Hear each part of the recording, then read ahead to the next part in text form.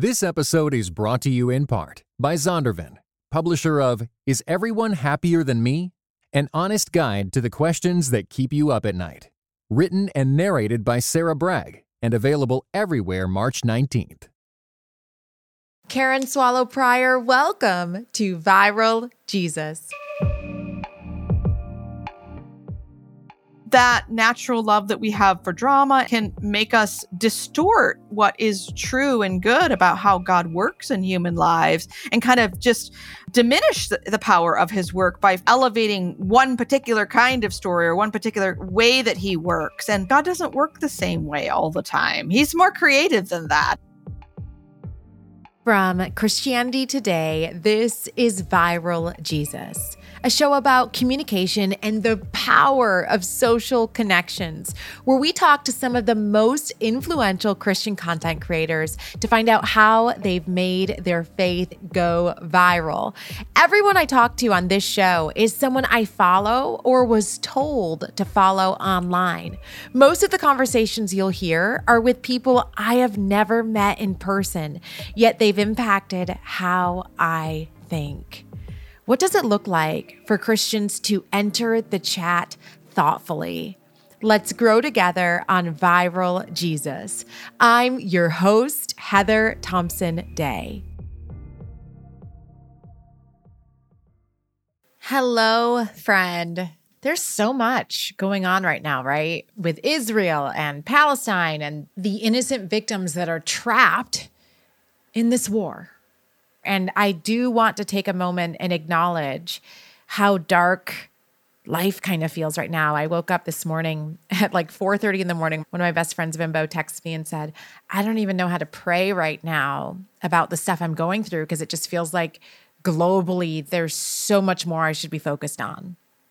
It's just like a very dark time, it feels like, to be a global citizen and see what's happening. And in light of this, in light of all that heaviness, I just thought I wanted to take a moment and share with you a little testimony because I think it is important that we look for hope, look for holes in the wall that will eventually become a door, right? When we can't see hope clearly, I think we have to look for it. And I was in a text group with 3 other women. Again, Viral Jesus. So I have a text group. It was when we started it, women I had not met in person.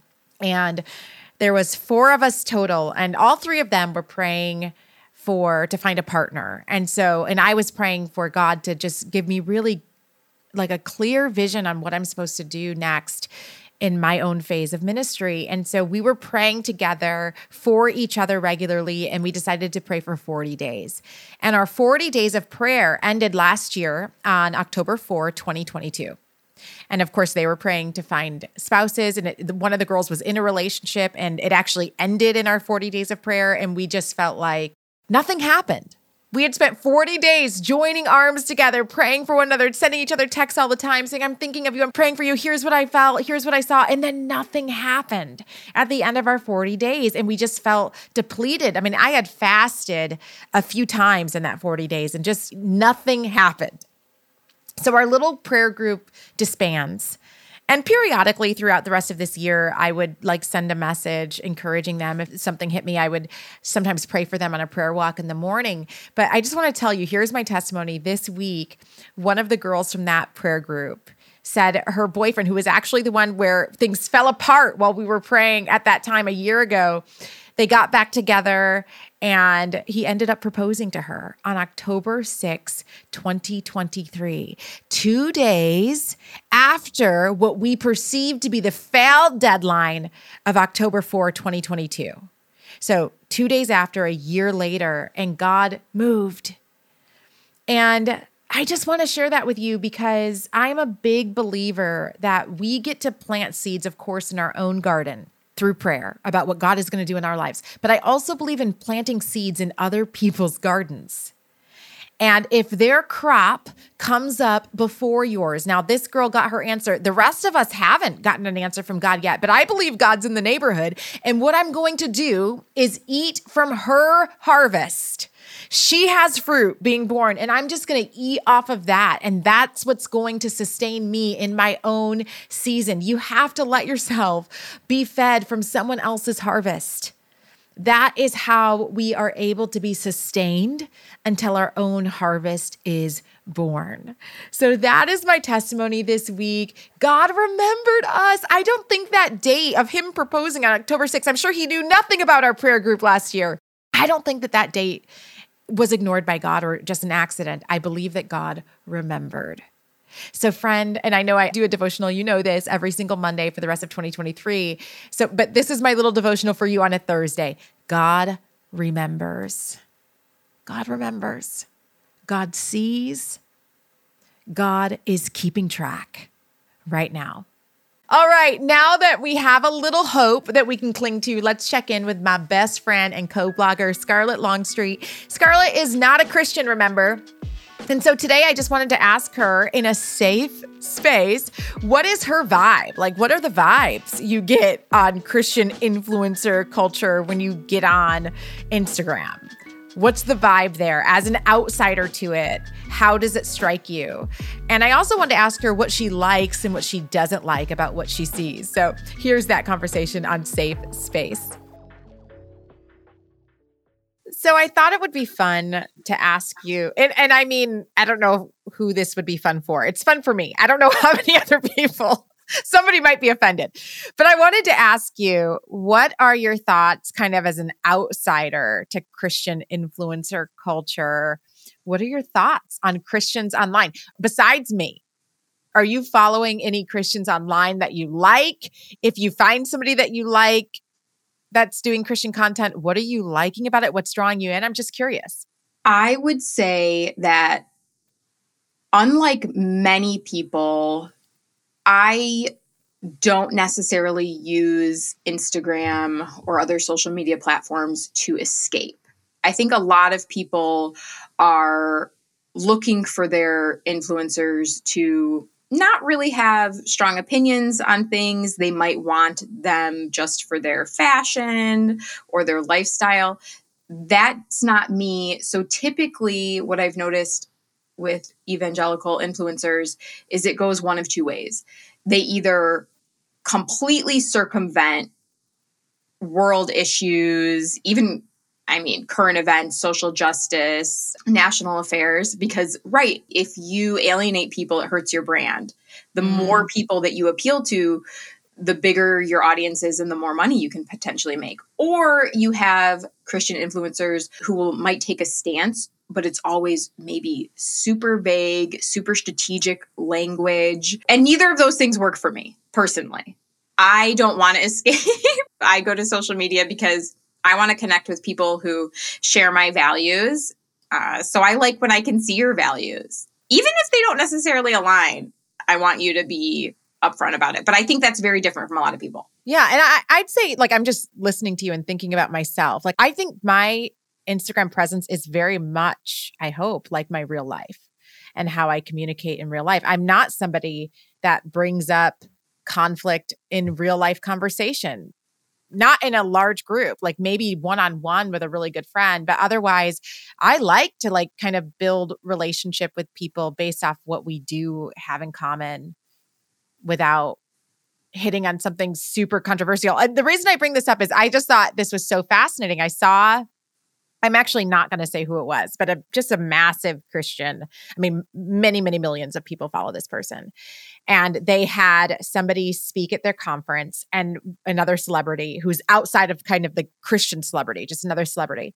And when I went to that other celebrity's page of them speaking at this other Christian's conference, all of these comments from their people were very upset with them, saying like, you would speak at an anti-LGBT rally. Like, this was absolutely not an anti-LGBT rally. I don't even know what this particular Christian stance is on the LGBT community. But because they were a Christian, people who were outside of that demographic just assumed if you would go there, that means that you believe in X, Y, and Z. And as somebody who's so deeply entrenched, I think, in Christian culture, I was really surprised by the backlash that they got just being associated with another celebrity who happens to be a celebrity in their Christian space. So I was just curious what your thoughts were on that. So have you had somebody that you follow that's a Christian that you feel like does it really well? And just, I guess, talk to me a little bit about what that is that you saw. First, I just want to touch on, if you're an outsider, I think it's easy to use that stereotype, right? Like if you're a Christian, you must not be affirming to LGBTQ people and issues and things like that. I think that's an assumption that can be easy to make because the people who are non-affirming are typically the loudest. Yeah. So, yes. And if you're an outsider, I think it's easy for me to be like, oh, this must not be a safe space. Because those are the non-safe spaces are the ones that you hear from the most, those people. But there are, affirming Christians, of course. That's something to look for. And also, I just want to say, I don't expect a statement on every issue, right? Right. Especially, I feel like if you don't know anything educated about it, that's just not my personality. If it's not in my lane, I probably won't speak to it unless I've read.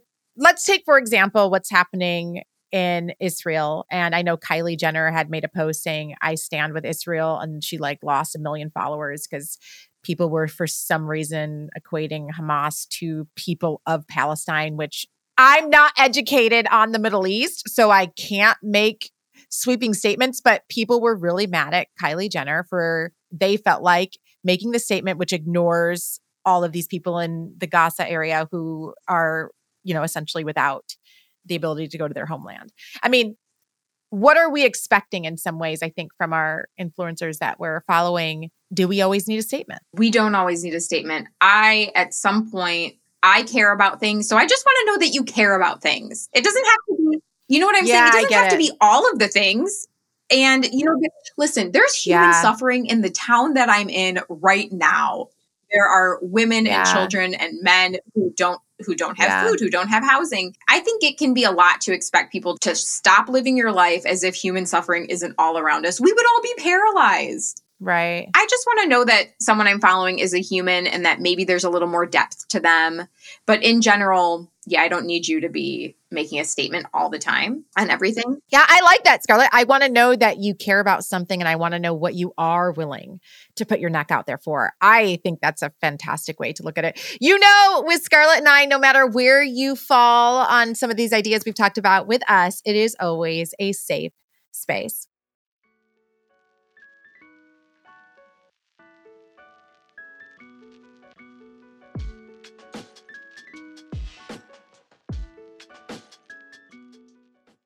I love our guest today. She is smart.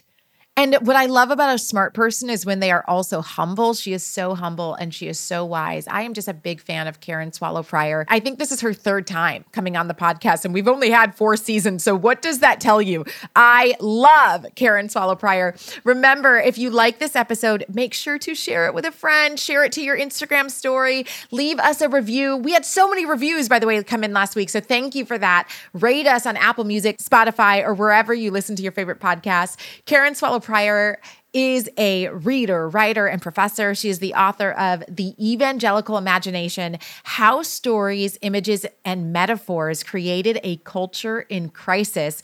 She also has a monthly column for a religion news service. Her writing has appeared, of course, in Christianity Today, New York Times, The Atlantic, The Washington Post, and Vox. So we are back with basically my Viral Jesus co-host at this point, Karen Swallow Prior. This is episode number 3 for you. Wow. Yes. I was having this conversation with Esau McCauley, and he's very jealous of you. Oh, right now, because I told him, I said, Esau's been on 2.5 times, 2.5, because one was very short. And I said, Karen is actually my guest that I've had on the most. And he was feeling very sad about that. So right now, I just want you to know you reign. Well, competing with Esau is setting the bar high. So I'm all in for that. So at this point, you are my co-host. Okay. So we're just going to have a conversation and the people already know who you are. I don't even have to explain anything. Wonderful. Karen Swallow Prior is back, y'all. Okay. I want to start with a post that you did on Threads. How are you liking Threads, by the way? I like asking people this. What do you think? I miss the old Twitter. Yeah. But, that and $5 will get me a cup of coffee. So I think Threads needs, it needs to some time. I think it also took me a long time to warm up to Twitter, and then that Me got too. ruined. So I'm reserving judgment on Threads. It's there and it's not Twitter. And so that's good enough for now. In some ways, don't you like that it's not Twitter? In some ways, I like Threads because I feel very anonymous on there. Yeah. I just don't understand how it, when I'm reading the thread, it's just more complicated to me. Oh, I see. Yeah. Sometimes can you not see people's replies, or are you missing things? I can see it. I just don't understand the codes or something, like the little symbols or something. I don't know what they mean. So you just need a Threads tutorial. And then you're ready to jump in and be an apologist for Threads. We'll see. Okay. Well, here's what you threaded, Karen. You said this. I don't know if that's a thing you threaded, but that's what I said. You say this. What I believe hasn't changed. Whom I believe. Now that's a different story. How does Karen Swallow Prior decide who she believes? Wow. You just dive right in, don't you? Okay. Fired. So, I mean, full disclosure, I think I'm going through that process right now of figuring it out. However, what have learned, it's safe to say I have learned, we're all learning a lot always, but in these past few years, the foundations have kind of shifted. Yeah. And I think I'm learning to pay more attention to my gut and to red flags. I've often excused things like, oh, that's just a cultural difference, or, oh, that's just how they do things here. Those sorts of excuses that you make for people. And then it's like, no, this is not how anyone should do things. Right. So, I don't think I've always had the correct doctrine of not putting too much trust in human beings. Right. But I have put weight and like a lot of issues that maybe I haven't done the original research or read the original languages. I'm like, okay, so I trust this person, so therefore I trust their interpretation and application. And now I'm like, if I don't trust this person anymore, then I'm not sure I trust, their interpretation and application, and, multiply that several times over. And so, maybe I shouldn't have been doing that all along. And, but this is the moment we're in now, and we're all learning. And I'm just trusting that the Lord is going to let something beautiful come out on the other side for us and for his bride. I am, almost 40. I am still learning how to trust my gut. And I do think that that's something, especially as women, like we need to talk about more. I try to talk about it more with my students because it's wild how I will make excuses for people or behavior because I just don't want to. I don't ever want to assume the worst of anybody. So that's part of like my character and personality. But it's gotten me in trouble, Karen. So yeah, we need to learn how to trust our guts. Same here. And not to drop a name, I don't think she'll mind, but there was a little Instagram thread that someone else started, and Lisa Sharon Harper had put a comment on that thread about, I'm just paraphrasing, but about trusting your body, like your body's signals. And I responded and I said, that it took me so long to learn to do that. So we had this little conversation. So I think she said something like, evangelicalism teaches you not to trust your body. Yeah. Right. And so I wonder if that's part of it. Yeah. I guess I'm still evangelical. So I'm quick to defend evangelicalism, but I also just think it's like modernity. Right. And enlightenment and that emphasis on the rational thinking. We have done a lot to neglect our bodily response, aesthetic response. And it's not either or, it's both and. Karen, in the end of your book, you talk about a conversation you were having with a disillusioned evangelical. As you mentioned evangelicals, I said, okay, this is my segue. You mentioned a conversation you were having with a disillusioned evangelical, and they asked you, why are you still a Christian? Can you share with us what your answer to them was? You essentially said, I don't know if I would be had I been born later in the Christian cultural landscape. What does that mean? Talk to us about that conversation. Yeah. I was having this conversation with some other younger friends of mine just in the past couple of days, because there have been so many books coming out that are sharing people's either their deconstruction or their deconversion because of the bad experiences they had in an evangelical church. And so I was observing because I'm much older than you and probably all of your listeners, but I have been teaching, young evangelicals at colleges and universities for a couple decades now, more. And I've watched what they've gone through and how being raised in this, and my friends were agreeing with me that something happened like around in the 90s. And it probably has a lot to do with, even before the digital age, just sort of the blowing up of Christian publishing and paraphernalia, books and movies and all those things, which set before us sort of images. And there was a sort of mainstreaming of abusive cultures and authoritarian cultures within evangelicalism. Now, I didn't grow up in those, but I watched my students come through who had, and it took me a while to see and for them to see. And I understand now why some of them, they're disentangling or deconstructing, or, there's lots of different words you can use and lots of different outcomes. I know what I'm going through now, and it's rough. I had a very strong, solid Christian foundation in my home, in my early church life that was not caught up in all this marketing and all this, in these programs and cultures. And so I just don't know what would have happened, how harder it would be if I had to disentangle it from all of that, as I see so many people, a decade or more younger than me going through. Your latest book, congratulations, is Thank called Evangelical Imagination. Can you first define the term for us, evangelical? What does that term even mean? And then tell us, where did this title come from? Yeah, so I do spend a lot of time citing the sources, historians and theologians for what evangelical means. And so I'm not like inventing a new one. I know the term is very contested in recent years because it's been making headlines and so forth, but there's a lot of history and scholarship on this, and it's a movement that's 300 years old, began in England and in early America. And that term was used. That term has been used, but it's just been used differently now. And even in the 20th century, made headlines. Newsweek declared the year of the evangelical or something like that. And so, the word kind of has been around for a long time, but often gets re-examined.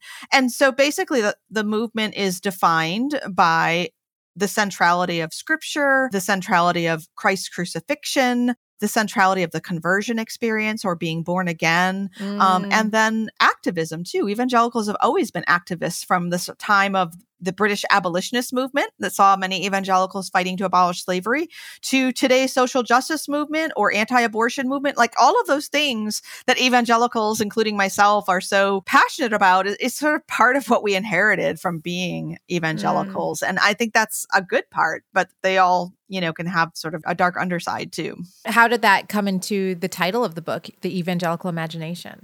Of course, I teach literature and I teach a lot of art and culture. So I'm always thinking about the imagination. But I also, in my teaching, for years have emphasized biblical worldview. It's been, a real passion of mine. But I have come to realize through experience and through reading thinkers like James K. Smith, who's been very influential, that, when we focus everything on sort of our cognitive, intellectual application of biblical principles to issues, which is a completely sort of a rational mental activity, like we were talking about, that only goes so far. Right. As Smith points out, we are, drawing from Augustine, we are desiring creatures before we are thinking creatures. We're not just heads on a stick, as he famously says. And so that being true, we have to dig deeper and look like imagination, like there's so many things about that word, and I get into a lot of it in the book, but it's like an image. We are made in the image of God. We are formed in his image, and his image is pressed in upon us. So imagination has everything to do with formation, the things beneath the surface that shape us. I draw on Charles Taylor, who talks about the social imaginary as kind of a collective pool of precognitive stories, myths, ideas, and legends that drive us, that give us a vision for the good life without us necessarily even being consciously aware of it. It's just like underneath the surface, it sets our expectations and drives us in ways that we don't necessarily think about. And so that's what's being formed by the stories and the images, the commercials on television, the Instagram, the TikTok, the Snapchat. All of those things are putting these images up in front of us, which is again why I think when we go back to that period starting in the 90s, when so many images of what it means to be a good Christian and to be submissive and to trust your leaders and to be in a church community. Like there were images put up that were distorted, or more of them that were distorted, that set up expectations and then failed. And that's why we see so many young people and older people deconstructing, because these images didn't work. They weren't true. This episode is brought to you in part by Beyond Ordinary Women Ministries, which prepares Christian women for leadership. At BOW, we believe that every woman is a leader because she influences someone. So, whom do you influence? Do you mentor a woman? Serve in the workplace? Or do you lead a small group, teach the Bible, or even lead an entire ministry? No matter who or how many you influence, our free online resources will help equip you. Our videos, podcast episodes, and articles from experienced women leaders will encourage you and perfect your leadership skills. They offer wisdom for dealing with ministry pitfalls, current biblical issues, health for your own soul, and insights for shepherding others well. In addition, BOW offers Bible studies designed to connect women of multiple generations. They provide a challenge to both women new to the Bible and those wanting to dig deeper. Be our guest and browse all of our free resources and low-cost Bible studies at beyondordinarywomen.org.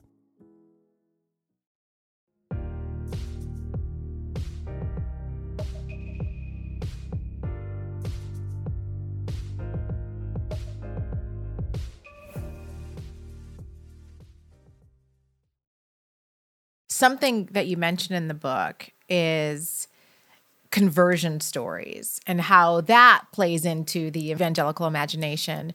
What do you mean when you say in the book, you say something like the conversion story was almost as important as the conversion itself?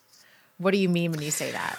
Well, let me back up a little and say, again, as someone who teaches literature and loves words and language, I think that's, what we tell ourselves about anything that happened can be more important. I mean, it's our interpretation of what happened that determines so much. It's our subjective experience. I mean, there are facts and there is truth, of course, but how we understand something that happened is everything. And so that's true being human, but that's also true of the role that conversion and conversion stories play in evangelicalism. As I mentioned before, one of the distinctives of evangelicalism is the emphasis on conversion. The Bible says we must be born again. I believe we must have a conversion experience.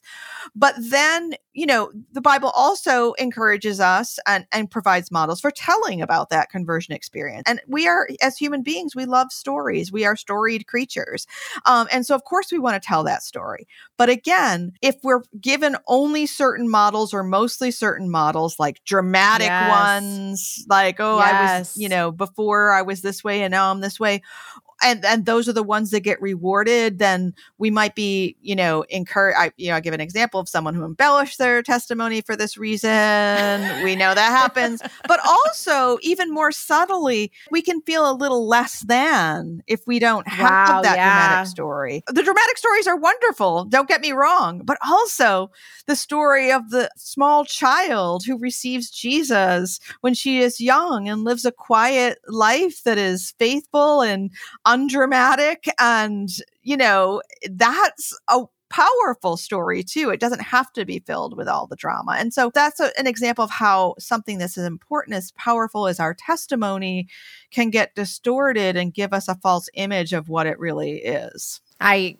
cannot agree with you more. I am somebody who doesn't have a huge story. I mean, I've just kind of always, my entire life, loved God. Genuinely, I remember being a little child in my room and just asking him to speak to me, to hear his voice audibly. I've just always had that innate thing.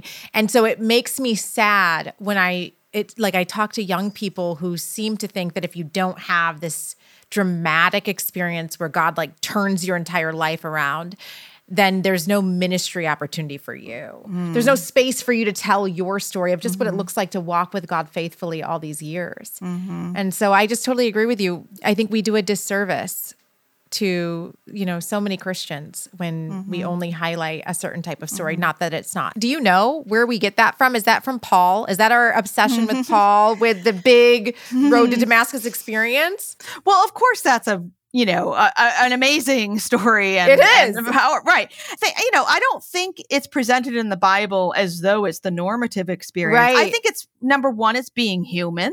I mean, long before the church age, we loved dramatic poems, epic poems and plays, and human beings love drama. That's part of it. But then again, I think that natural love that we have for drama and a few examples can make us distort what is true and good about how God works in human lives, and kind of just diminish the power of his work by elevating one particular kind of story or one particular way that he works. And God doesn't work the same way all the time. He's more creative than that. Creative. It's the enemy who's not creative, right? And who uses the same old sorry devices all the time. So really ends up diminishing our understanding of God and who he is and how he works when we just stick to kind of formulas. What are your thoughts on this new focus a lot of evangelicals have? We've brought up the term several times already of deconstruction. Why do you think this has become such a big focus of our imagination right now, is how to deconstruct? Well, one of the final chapters in my book is on the Reformation. And I think that's an important period to kind of look to, not just for, the doctrine and the theology, which is wonderful, but also as a kind of reminder to us that the church has been through these crises before. And that's not the only one, obviously, in church history. It's just the one, that as an evangelical that I know the most and think about the most. And so there were abuses and corruption, so many kinds in the church that helped to bring about the Reformation. It was the printing press that helped to spread those ideas so that people could realize, it's not just me who's thinking things are maybe out of whack, or it's not just me who's been suffering. And then the correct doctrine was able to be spread because the printing press was available. And so we're in a similar age. I think I might have talked about this from a different perspective on a previous episode with you, but like the digital age is kind of a parallel of that. We have this new technology that allows information and stories and experiences and events to spread across the world in a split second. And so that means that people can share their stories, share what happened to them, share ideas, share errors that, they see needing correction. And so, it's like time's up for some of these folks. And the digital world, with all of its flaws and all the damage that it's doing, also brings us this opportunity for everyone to see it's not just me. There is something wrong here. And that's really hard. I think a lot of us are, feeling the hardness of that. But it's also, think of the reformers who were being burned at the stake. They were exposing things and helping by God's grace to refine the church. And I think we may be in a similar moment. And so that's hard, but it gives me hope because it's not just about me. It's about the history that's going to be written after I'm gone. My caution when it comes to social media anyway, and airing our grievances is that, and obviously, I think we need to be able to speak honestly and truthfully, but I do worry because sometimes I see people who realize, of course, hate and vitriol will spread so much faster than just sound judgment, right? Or patience. Right. And so I worry that there's a lot of people today online that are building community off of just anger. Yeah, and that worries me. No, that should worry you. It worries me too. But I think, again, it's almost inevitable, not entirely, but correction of a pendulum that has swung too far in one direction will go far in the opposite direction. Now, being aware of that and understanding that's, again, part of human nature, we should do all that we can to avoid that.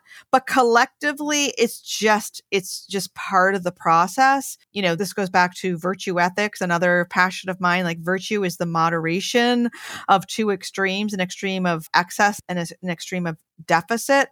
It's very hard to modulate either extreme. Oh, that's really good, Karen. That's what I feel like the church needs. is virtue. Amen, sister.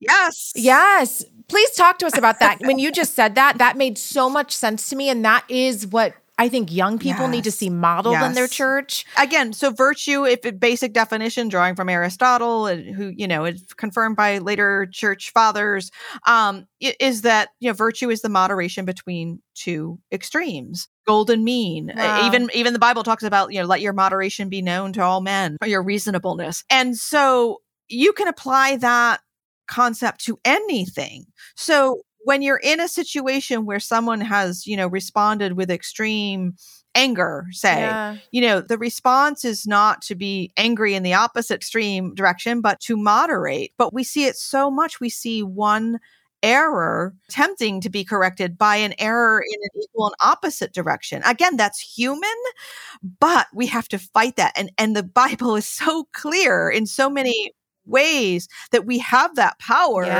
but we have to really be intentional about it. I mean, what is the fruit of the Spirit? But, the qualities that allow us to not react in, an opposite extreme. But I thank you for letting me expand on this, because I think we often don't even realize, we don't know. It's just a human impulse to, and some of it has to be where, if you are hurt, then you've got to let that out somehow. You've got to acknowledge it. Yeah. We can't, it's repressing and oppressing and suppressing that has allowed the hurt to fester for so long. That oppression and suppression and repression is the opposite. It's the deficit to the excess, where we need to teach and model and encourage and allow for the moderate responses that express the truth. I think one problem is that even moderate responses to, say, abuse end up being, painted as though they're immoderate. Well, no, it's just, I can think, I can think of a lot of abuse survivors who've offered very moderate responses in exposing the truth, but they still get painted, as bad or wrong. So that's not a moderate response either. And that's, I think, I just think some of it comes from chronically being online, and not having conversations with people in person, face to face. In one of the last books I've read, I've been reading a lot about psychological safety. I'm very interested in this concept of psychological safety. And one of the last books I read said, when people lose belonging, they will swap belonging for attention. And I see that, I think, playing out a lot online where I feel excluded from something. And it absolutely, it may be an injustice towards you. But due to that exclusion, my response is to get as much negative attention around this as I possibly can, which then to me just seems like it's coming from an unhealthy place. So I guess what I'm saying is, it's not that I think we have a problem with anger. I think what bothers me is the monetization of our anger. That's what, doing it for the algorithm response, because I know that this is going to kick the hornet's nest and upset people. Well, yeah, I think there are two things going on here. I think there is a genuine economy of grift out there where people, are benefiting financially from the algorithms. But I also think that, because I see it over and over, I think that, that kind of outburst online that does bring attention doesn't just bring attention, it brings a sense of belonging to those who are, responding favorably or positively to the person who is expressing this. And so it is still, I think, a search for belonging when it's not just, for the clicks that bring in the monetization. Yeah. And I have to be clear, because I know somebody's listening right now and is getting upset. I am absolutely not saying that people who have experienced some type of abuse or injustice should not be able to say something. That is not my point. I'm really talking about the monetization of it. Yes. And also, and again, we have to think about what outcome do we want long-term from our exposure of evil or corruption, right? The easy thing is to go on social media. That really has brought about some good. Some accountability, for sure. Yeah, some accountability, right. But some of us who are able need to really be in it for the long game. Yeah. And to, there's still a place, I think, for seeking, not burning down the bridges, but removing the rotten parts and building up something better. Martin Luther King Jr.'s philosophy. it is so easy to tear down, but God really needs a generation of people who are Yes. willing to Yes. build. And I really personally feel convicted by that. Talk to us about the history of purity culture and how you think it has shaped our evangelical conversations. Well, now I'm not an expert in purity culture. Again, thank Right. God I was brought up before that was such, like I was taught up to obey God's moral law, because it's his moral law. No one made me feel like breaking that particular law was going to do more damage to my life and future than any other thing. That's what I think, purity culture is somehow putting so much more emphasis on eternal happiness and marital bliss on, obedience of this one thing, which again, it's about all of our life and all of our faith and growth and sanctification in every area, not just one. Particular sins bring particular consequences, sure, but none of them in God are life changing on their own. I mean, he can overcome any of them. In my book, the way I address purity culture, and this was really kind of the genesis of the book, was Right. teaching Victorian literature, in which, you encounter, which I love Victorian literature. I love that age. It's so interesting. It was the best of times. It was the worst of times, as Charles Dickens says. But there were lots of literature around what was called the woman question. Lots of literature dealing with anxiety over women being, the separation of women into the private sphere versus the public sphere, or putting the woman up on a pedestal in a literal famous poem called The Angel in the House, seeing her as an angel. And also, particular favorite are the novels that deal with women's virtue and chastity, whether it's kind of the preservation of that or the double standard, as is famously dealt with in one of my favorite novels, Thomas Hardy's Tess of the D'Urbervilles, which is the whole novel is about what happens. I don't want to give too many spoilers, but what happens to a young, innocent girl when she loses her virtue, not by her own will, and all of the double standard of the supposedly Christian society that she lives in fall to bear on her, because the men are allowed to be sexually impure regardless of how, whereas a woman who loses her virginity, no matter how, is considered ruined. And so this novel deals with this powerfully. Reading this literature in evangelical classrooms, I came face to face and had so many conversations in the classroom, in my office, with students who had been taught these lessons and were bearing the very, very difficult burdens of these lies about God and his love and their moral status and their faith. And so kind of in the classroom, we would just say, well, is this idea Victorian or is it biblical? Because it's clear that there's a difference. And so this cultural baggage that we have, just no matter which culture we're talking about, it needs to be distinguished between what is truly biblical versus what's just kind of been wrapped up as biblical by our culture. And so purity culture was one of the motivations for writing this book, even though I don't address it directly. I address it more broadly in my chapter on domesticity, and talk about these, rigid roles for masculine behavior and feminine. That's all, was very cemented in the Victorian age. And we've just inherited that. Karen Swallow Prior is the author of The Evangelical Imagination. You can get this wherever books are sold. Karen, my co-host, the show is called Viral Jesus. What do you think it means to be a Christian when we are online? Well, I think what it means to be a Christian online is the same thing that it means when we're offline. It means being transparent. It means displaying the fruit of the Spirit. It means pointing to Christ, whether explicitly or implicitly. And I think it's actually a good challenge for Christians because the online life presents us so many opportunities to engage in sort of cheap, destructive behavior because the accountability is not there. It's a real test of virtue, human virtue and Christian virtue, to behave online as we would in person. And I know that there are a lot of rude people out there who might behave that rudely in person as they do online.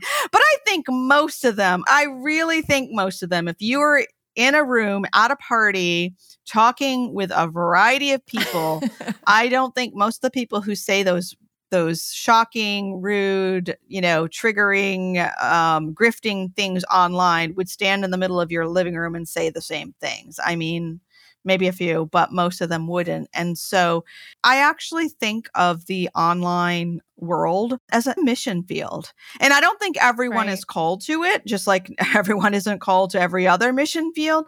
But I believe as Christians that there is ministry to be done there, and just simply in how we bear ourselves there and how we engage with people. And we have to remember that even if we're engaging with one person, there are 10 or 100 or 1,000 people who are watching that engagement. And that is a powerful, powerful opportunity to be a light. Karen Swallow Prior is the author of The Evangelical Imagination. You can get it right now wherever books are sold. Karen, thank you so much for joining us. Thanks for having me again. So what did we learn from our conversation with Karen Swallow Prior? Number one, Karen says that as a woman, it took her a long time to learn how to trust her own body's signals and the warning she was feeling in her body when it just felt like something's off. Trust your body. Trust your gut. We have, of course, a rational brain, but it is not to discount our emotions or our physiological responses. Number two, Karen says human beings love drama, but that our testimonies are no less valid for the person who has just always loved God and always stayed in church and always tried to be faithful. Your testimony is no less valid than somebody who has this really complex and beautiful and massive and shocking and dramatic conversion story. We should tell those stories too. Both stories show us about how God works in everyday people's lives. Your testimony, either of God totally transforming and upending your life or just shepherding you day by day by day, are both important stories to tell. Number three, I love this. She said, we need virtuous Christians. Karen says that virtue is the moderation between two extremes. I want you to write that down and remember it. Virtue is the moderation between two extremes. At a time when online communication has really rewarded extreme views, I do think we need more Christians of virtue. And if I know anything about you and this community, it's that you are trying and working toward being a person of virtue. May we keep going in that endeavor.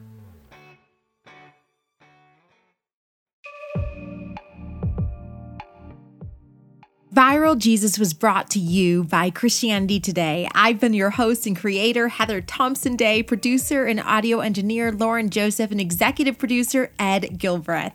Please review and recommend us on Apple Podcasts, Spotify, or wherever you listen to your favorite podcasts. Next week, I sit down with Dr. Scott McKnight and we talk Revelation, like the Bible book of Revelation. Oh my goodness, I adore him.